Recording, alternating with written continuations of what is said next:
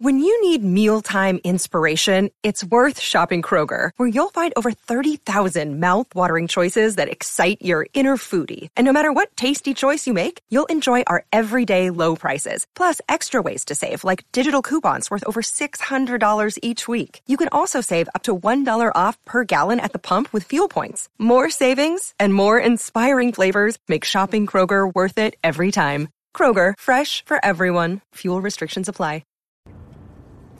Hey, how's it going? This is Matt here from Silver Fortune.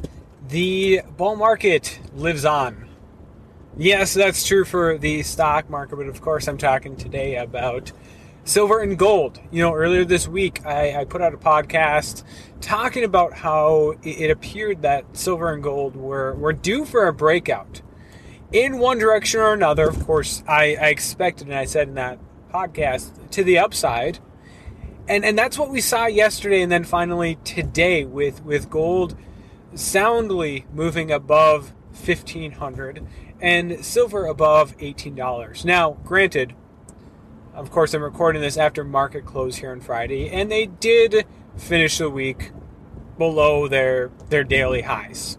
However, silver did finish right around $18 an ounce. Gold slightly above $1,500 an ounce. Is this the highest they've been over the last couple of months? No. I mean, we saw silver above, I think, $19 at one point. Gold up around $15.40, $15.50. However, for the past few weeks, it is, well, that's not how the markets have looked, right? We've seen gold really struggling to keep pace with $1,500, falling below that quite a few times, but finding support around $14.80, $14.85. And that's sort of what I said in my recent podcast, that, hey, things aren't, obviously the momentum we saw earlier in the year is not necessarily there at this point, but they're hanging in there. And honestly, I mean, should this come as any surprise? Given the recent events in the short-term funding markets, the Federal Reserve and their actions, etc., and of course the move in the dollar to the downside, no, this really shouldn't come as any surprise whatsoever. The Fed, and I don't want to talk too much about the Fed because I feel like I talk about them so much as of late and all of their funding operations, but the Fed is, you know, on the path to QE infinity. They've already started quantitative easing, not to mention a seemingly constant increase in the amount of liquidity that they're putting into the system through their repo operations. This is dollar bearish. Is it any surprise that they're sort of getting what they're looking for, or what it would seem that they're looking for, and that is a lower dollar? And so with silver and gold finding that support and then moving up, we shouldn't be surprised whatsoever. Never mind the fact that, yeah, I'm pretty confident that this is it for silver and gold, that this is the bull market that we're in right now, and I wasn't expecting a significant drop in the first place. To see them move up today was encouraging, and it sort of confirmed some of the things I was talking about earlier this week. Now, with that being said, yeah, it's a bull market, but it is still a bull market for equities, for the stock markets, at least here in the United States, with the S&P above 3,000 here at weekend. In fact, it was pretty darn close at 1.2, basically being at the highest it's ever been on an intraday or, you know, during the day type basis. Now, I don't think it'll come as a surprise to any of you that I think that the bull market in the stocks is much, much closer to its end than the bull market in precious metals. You know, right now, if we're going to compare stocks to precious metals, I'd compare precious metals right now to where stocks were in 2010, right? Or 2002, or 1988, or whatever. You know, quite a ways away from the end of this bull market. We're just getting started. In fact, this is only week 54, I think, of this bull market in precious metals, that series that I'm continuing to work on here. You know, only a little over a year in to this bull market for silver. Same thing goes for gold. And I think we're just getting started. So that's encouraging. Now, numbers to watch for silver and gold. Obviously, keeping $18 for silver and $1,500 for gold is significant. Finding support there and continuing to move up is significant. Not to say that it's game over if they drop below it. I won't be surprised by that at all. Below that for support, again, for gold in particular, I'd be watching 1480 in that ballpark, even 1470. Below that, who knows? Maybe we'll find a test of 1450 of maybe 1400.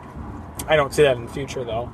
To the upside, the numbers that I would be watching for gold would be around that for 1525, or even where it found some resistance today, maybe 1520.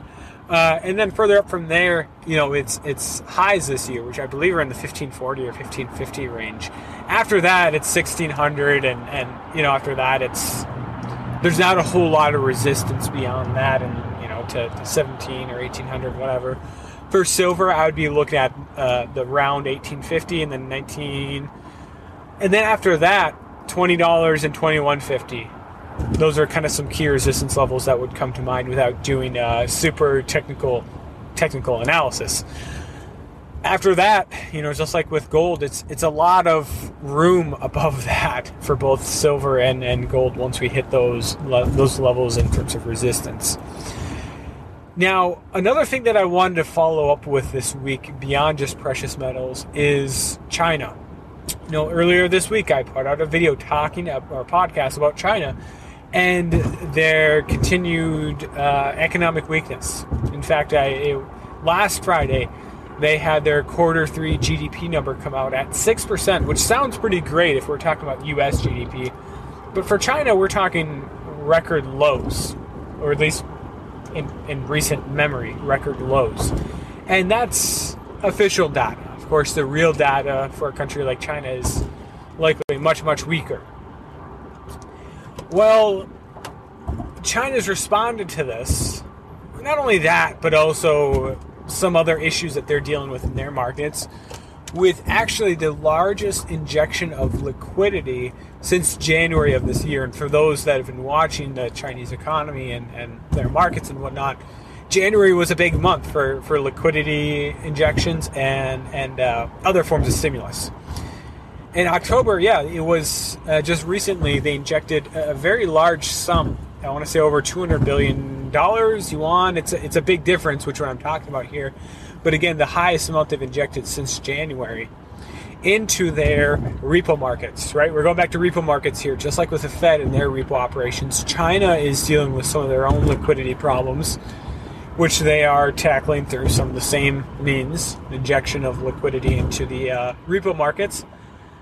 And, not unlike the Fed in the United States and the dollar, they haven't been very effective.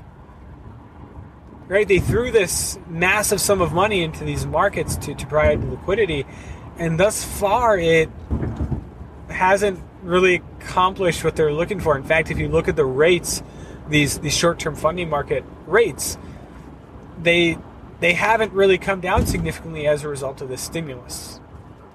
So it's really up in the air what's next for China. Much like with the United States, how much further is the People's Bank of China willing to go to provide liquidity and thus stimulus to the market? With a recent GDP number print, it's feeling a lot like a game of chicken. Not necessarily a game of chicken between the U.S. and China in this ongoing trade war, but between China, the People's Bank of China, and slower economic growth and the specter of a full-blown financial crisis, banking crisis, economic crisis. And it's just a matter of who's going to blink first. Will China do what they've done year in and year out for like 10 years now and provide that liquidity, provide that credit to the system, which is so obviously addicted to it at this point? Or are they only going to provide a little bit of extra liquidity, a little bit of extra stimulus in their ongoing attempts or fantasy of a so-called soft landing for their economy?